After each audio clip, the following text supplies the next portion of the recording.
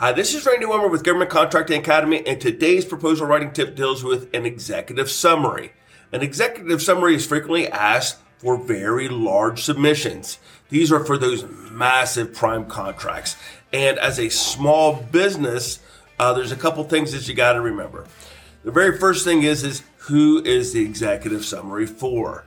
Well, the executive summary is for the senior government executives. They're not going to read your entire proposal. They're just going to read your executive summary.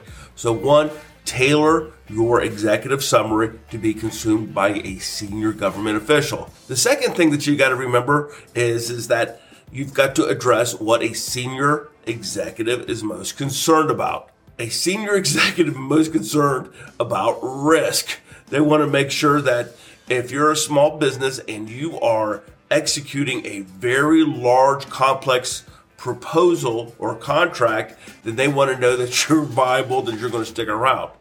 Now, pressing forward a little bit, so you've got to address you as the company, you as the prime contractor. You've got to identify the capabilities of your team, and the rest of it should be just features and benefits. It's got to be hammering your win themes about what makes you so special, why you're the safe, low-risk bidder.